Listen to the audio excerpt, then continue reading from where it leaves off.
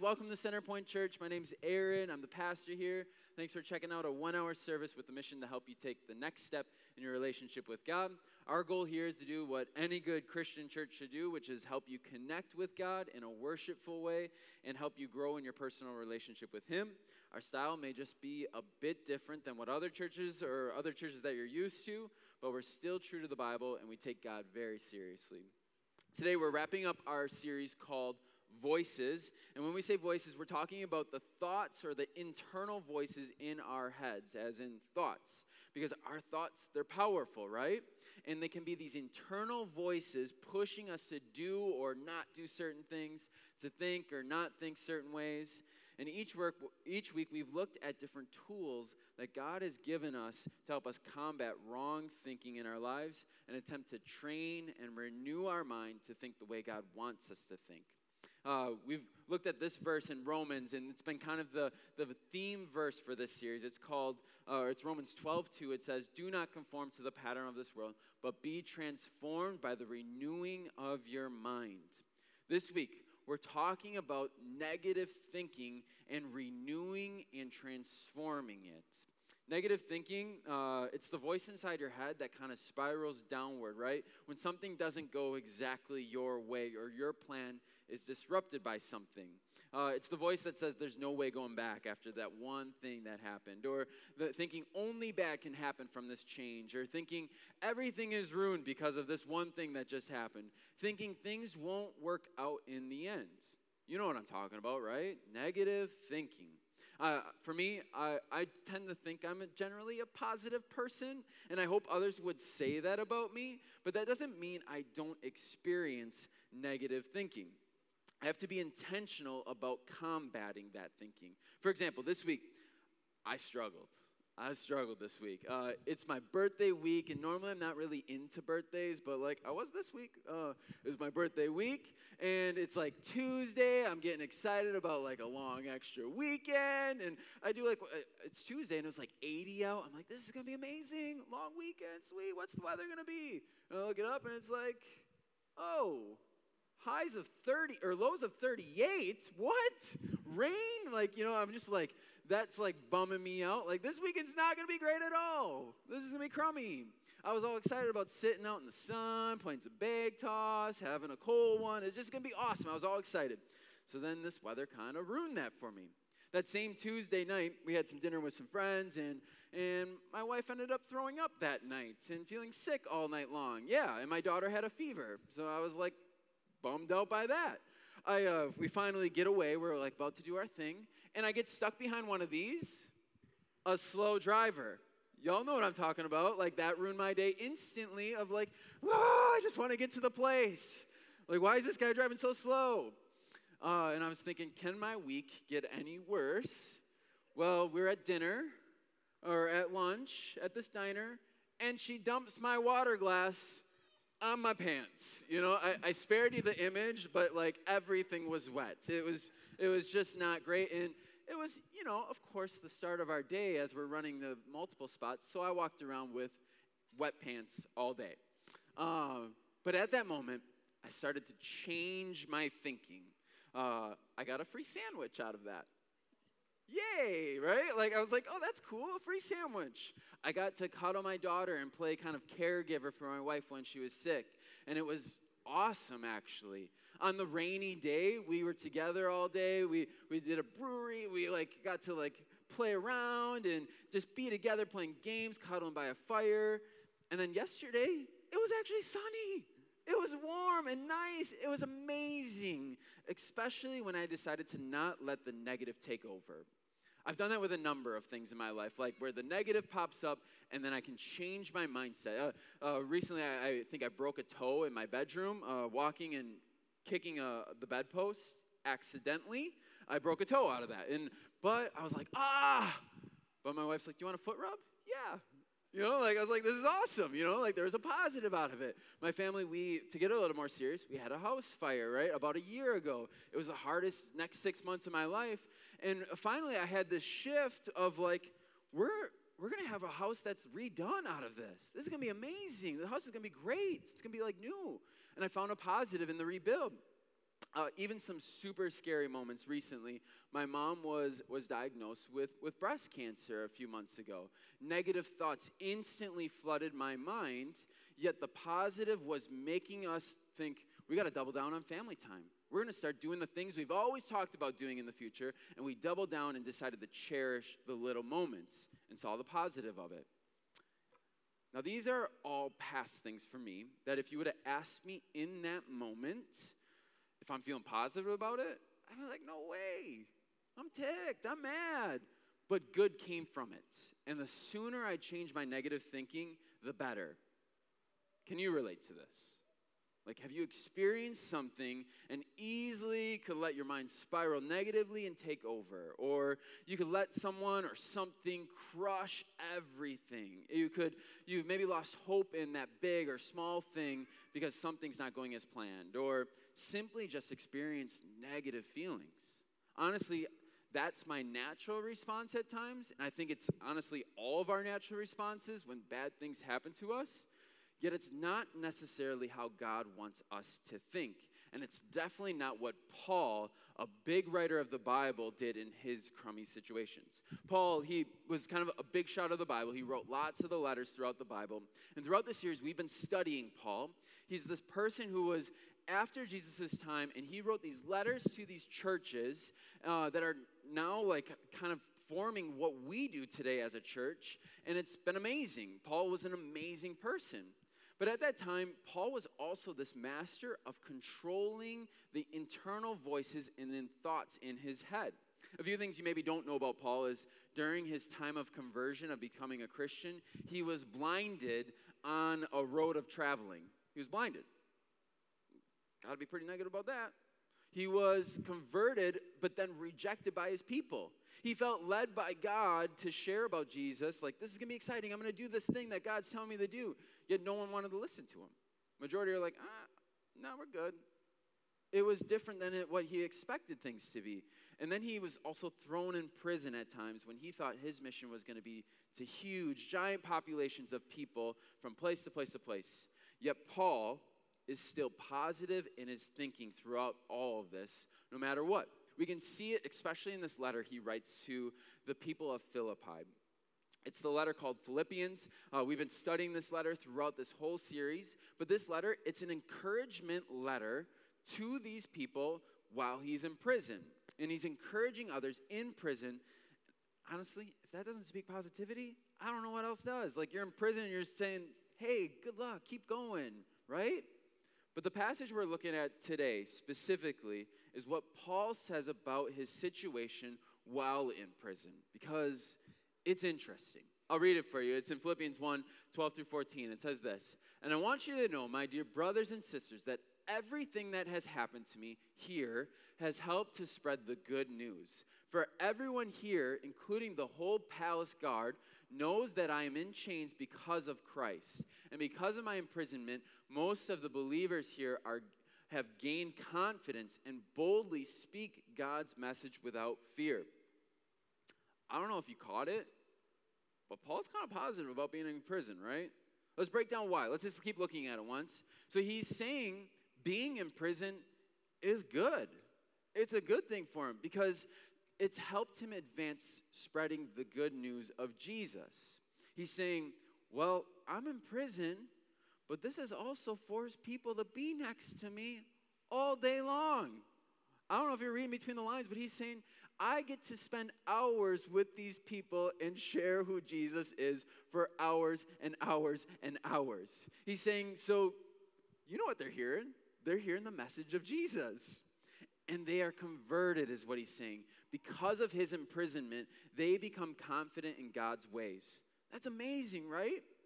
But that's an extremely positive perspective of prison, right? A very negative thing from that most people would experience, but Paul is positive about it. I got to just share, like, if I was Paul in this situation writing this letter, I'd say probably something completely different. Like, for me, like, if I look at this, I'd be like, I want you to know, my lost brothers and sisters, that everything that has happened to me has really stunk. I thought I could do some fun things spreading the good news, but now I'm in prison. This place is horrible. And because of my imprisonment, I will not be able to share with anyone, anywhere. Right? That would be me. That would be me thinking when I'm in prison. That's probably why God didn't choose me to write scripture. Is I'm flawed. I make mistakes. I'm messy. That would be my letter, right? But Paul is the one who wrote this verse we started with in Romans, that we are to renew and transform the way we think. Paul is intentional to change the way he thinks, or naturally the way he thinks, to the way God wants him to think in situations. And there's some things we can learn that are specific on how to do this from what we just read. We're going to talk a little bit about the brain, and as part of the series, we've been doing some brain teaching. Our brain, it's fascinating. I don't know a ton about it, but Google really helps, right? It does some amazing things for us, though, our brain. It also does some things that are natural that go against what God thinks is best for us at times, and it many times is subjective to what it's been biologically wired to do versus being objective to a certain situation. Our brain is hardwired to have cognitive bias. Now, if you hear those two words, you probably were like me. Maybe you were like, that means nothing to me, Aaron. I have no idea what that means. So let me explain. Cognitive is like a sensory processing. It's how you process things. And then a bias is when you favor something over another or someone over another. So cognitive censoring is having this bias over how you think about certain things. Cognitive bias is the result when your brain does what it naturally does, which is it tries to simplify information, it processes it by biases, and it gives you this information. It gives you rules or information to help you make sense of your surrounding as fast as possible so that you can reach decisions at a normal speed. Versus like, okay, do you want pizza? Processing. It'd be a long time where like you just know, I like pizza. Yeah, I want pizza. You know, like you don't have to process as long. Your brain gives it to you quickly. It's something all of our brains does naturally. So for example, you smell something smelly. Your brain might be thinking like, and you're next to a person, you might be like, is that person? Is there something dirty around me? Did they eat something dirty? I don't know. You know, like, but your brain starts processing that. Maybe you see a type of person, a different religion, different race, different gender, hair color, or political affiliation, and you maybe had an experience with someone of that. You're thinking like, oh, I got to stay away or avoid, is what your brain is telling you. You see blood and you instantly go into serious mode or pass out if you're like me, like you freak out about blood. You maybe see a police officer and you're instantly thinking like, they're coming for me. You know, like your brain is just used to that. It's hardwired for that. Or you hear a baby crying and you instantly are tired. Your brain's hardwired for that. These are biases our brains create. For real though, our brain creates biases about people, situations, and senses around us. And when one of these things happen to you, it's really hard to not think it, to not think that way again and again and again. And it's even harder to control your thinking because honestly, you can't control what happens to you, right?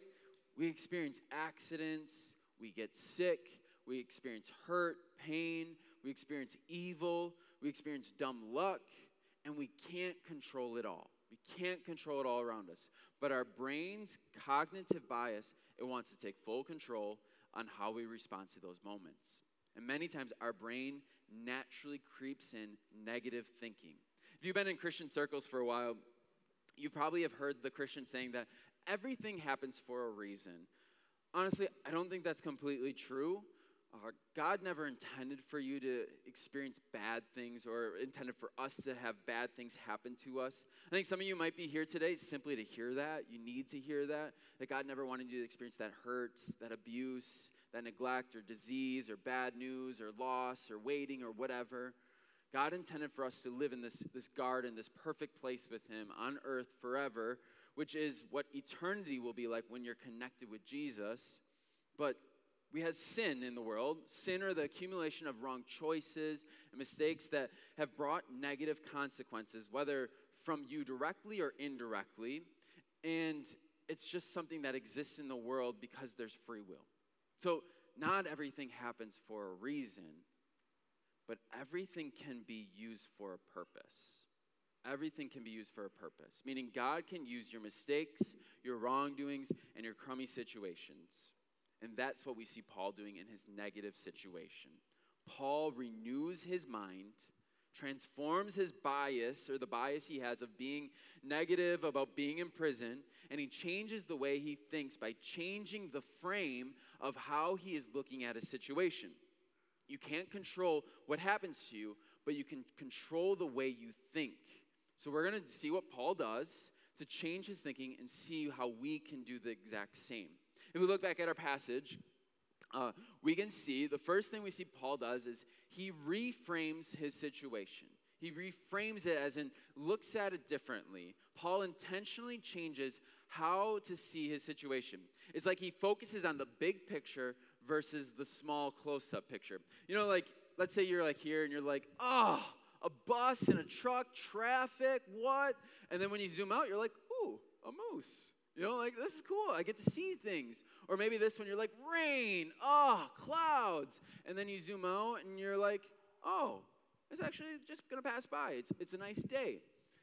I also think, like, is something we sometimes just have to reflect in our brain on and call out the biases that we have in our lives at times, or expectations that of certain things. We think like things should be the way they are, or they're worth something that they're not, or whatever it is. And like we need to reframe our brain of thinking realistically. I kind of like think of like people that are selling things at a rummage sale sometimes. They like think everything's worth way too much money. Kind of like this guy. Check this out. Pretty much anything for any age. See, I had down my saw here. It's a classic. Did a lot of projects with this guy. $15 for this classic? No. Try $50. This is my first one. Yeah, so what if it was made in '78? Sorry, bud, you're gonna have to find another rummage sale. No, seriously, get out of here. $15 is embarrassing. We've been there, right? You think something's worth way more than it is. You have to change your way of thinking. You have to reframe your thinking to a different perspective, to your situation, and see the big picture. Paul reframed his situation in prison by seeing there is a purpose. What do you need to reframe? What do you need to pull back and see? Is it maybe it's the sudden job loss that you experience, and you now maybe have more time to do that other thing that you've been trying to get time to do? Maybe that's the thing. Maybe you've had to redo the budget, and now you found substantial savings out of how you redid things. Maybe you're able to pursue this new thing that you're passionate about. If maybe for you it's a relationship. Like you now get to think about what you really want in a relationship. You're forced to have the hard conversations that are going to actually push you forward. Or maybe you are now forced to depend on God and grow closer to Him because you're lacking some relationships. Is it maybe your health?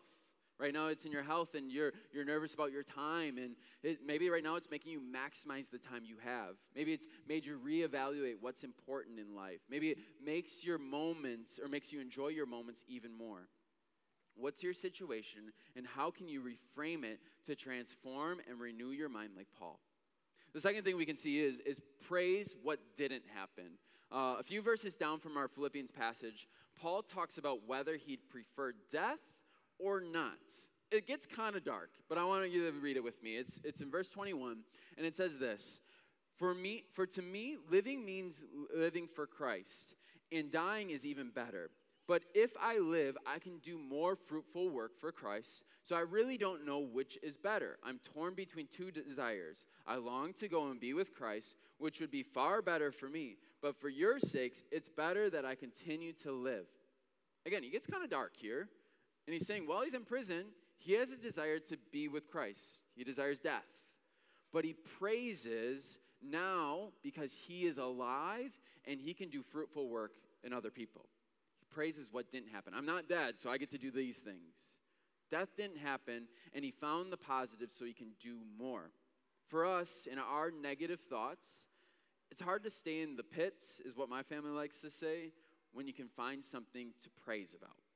You know how you used to like compete with people of like who worked harder, especially generations do this. Like when I was your age, I had to walk 10 miles barefoot in the snow uphill both ways, right? Like you compare those things. What if instead you praise the fact that you didn't have to do that? I didn't have to walk uphill both ways. I didn't have to walk barefoot. And you praise that. Like, those are positives in that situation. Every single person can do this in almost any situation. Find something to praise about your situation that forces you to be positive. A little side note, my wife hates this when I do this for her, that I try to fix things for her or find positives in her crummy situations. So guys, this is just my little tip out there to you. Here's your reminder, or just in people in general. It's okay for someone to be mad or experience hurt or to just be negative for a while and not find anything to praise. In my book, 5 minutes is long enough. In my wife's book, it's like 5 hours. But know that sometimes it's okay to be in that spot. But we aren't to sit there forever. We're to get out like Paul did. But when it comes to helping others, they need time. They need time. So the second thing we can see that Paul does is he, to stop negative thinking, is he praises what didn't happen.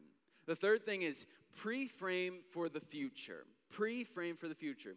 Y'all now know you're going to experience crummy things, right? Negative, tough situations, or things when you just feel negative about something. Tough things happen, right? What if we prepared, though, to handle some of them by pre-framing our situation? Paul does this for the future. We'll read it. It's the same chapter, but it says this in verse 8. Don't be intimidated in any way by your enemies. This will be a sign to them that they are going to be destroyed, but that you are going to be saved, even by God himself. For you have been given not only the privilege of trusting in Christ, but also the privilege of suffering for him. We are in this struggle together. You have seen my struggle in the past, and you know that I am still in the midst of it. He says, when you're suffering, pre-frame your mind and see it as a privilege, and know it can be used for a purpose. So prepare yourself. What that could practically look like for you or intentionally for you is to create a brain response to something negative. My wife has done this for me, and this is a kind of an embarrassing story, so bear with me. It's a little out there. And I'm sharing some things that are kind of vulnerable. A little confession is I hate wearing my seatbelt. Anybody there with me? Okay, some people, all right, great. I hate wearing my seatbelt. I also hate the alarm in my truck that goes off when I'm not wearing my seatbelt. And I know it's kind of bad, and I'm changing. I'm working on it. I'm putting it on. Thanks, police officers out there. I'm working on it. But this is embarrassing. But my wife, she does not like it when I don't wear my seatbelt. She gets mad. And she's now training me to put my seatbelt on. She has trained me by rubbing my shoulder to put my seatbelt on. I feel kind of like a dog, but she literally starts rubbing my shoulder when we get in the car until I put my seatbelt on. She knows. Instantly I feel it, and I'm like, it just is like a go-to. I hear the alarm going, rah, rah, rah, rah, but instantly I feel this, seatbelt on. It's embarrassing, but she has pre-framed my brain to do a response when we get in the car. She rubs my shoulder until I put the seatbelt on, and it actually works. It actually works. We can do that with other things, right? We can train our brains to have a specific path of thinking or response when your brain spirals negatively. Maybe like for you, your negative past comes up. Remember who God says you are. Remember that you've been made new. Remember how far you've come. Remember the things you overcame. A cool reminder for this is just a little plug as a church. We haven't talked a ton about this, but a big reminder of who you are and what you've overcome is baptism. We're going to have a baptism here in August. What baptism is it's a public statement of you saying, I'm a follower of Jesus. And it's this symbolic moment of you, when you get dunked into the water, of saying, I'm letting go of my past. And when you come up, you're fresh, you're clean, you're new, you're seen as a new life. And it's just this amazing symbolic moment for you that you can reflect on, that you can look back on and say, that's how God sees me. Even though you'll mess up in the future again, but know that that's how God sees me. That's what baptism is. It's a moment for you and God. So that's something that could be a powerful moment for you, is to reflect and pre-frame your brain to think, this is how God sees me, is how when I was baptized, that moment. For you, maybe it's the past you struggled with, or that is the past. But what about the present right now? Think about the present. You maybe think, God, will never leave me nor forsake me. The best is yet to come. That's how you get past the present times. Or personally, I've really struggled with this one. Like during COVID, starting a church during a pandemic was stressful and super scary. And I needed to pre-frame my brain to get past some of the really tough situations. Like, for example, I was scared because my livelihood was on the line. I left my other job. They already hired for someone else. I was too far to turn around. My family moved here. I have a kid that's to support. It was just a lot. Yet my internal reminder of pre-framing my brain to think this when anything negative like that came up was reminding myself, God prompted me to do this. God told me to do this. And remind myself, God is the one that's directing this. God looks out for what's best for me. I can always come back from anything through God. So we are to pre-frame us to help us get past some negative thinking. What does that look like for you? To pre-frame and to help you get past your reoccurring negative thoughts. The last one is this. It's act on the positive, as in believe it. It's one thing to think positive. It's another to live it out, right? Paul could have thought, well, I'm in prison. I could maybe be used to actually preach here and share who Jesus is. But then action actually has to happen, right? He could be like, nah, that's lame. Never mind. They aren't going to listen. It's not worth it, right? He could have done that. He could have said, no, I'm not really in the mood. I'm in prison. I'm not really in the mood. I know what I need to do, but no, I'm good. What actually makes the positivity real is acting on it, the action. As a church, encouraging you to action is what we're all about here at Centerpoint. Knowing things and learning things and talking about things, it's great, but does nothing without actually acting on it. So we're a church that puts a lot of emphasis on action because it actually does. One of the verses in James 2:17 says this, in the same way, faith by itself, if it is not accompanied by action, is dead. We want faith to be alive and evident in you, so we're always prompting you to act, to actually follow through on these things we talk about, such as positive thinking today. So when you think positively, what do you need to do? When you think of how to combat the negative, what do you need to actually do? For you, is it actually having the conversation that you know you need to have with that person that you've just been putting off, but you know that's what's necessary? Maybe it's actually spending time with the kids because everything has been negative prior, but you finally know that's exactly what you need to do. Or maybe you actually need to make the phone call and set up the meeting instead of just thinking about that to improve your thinking.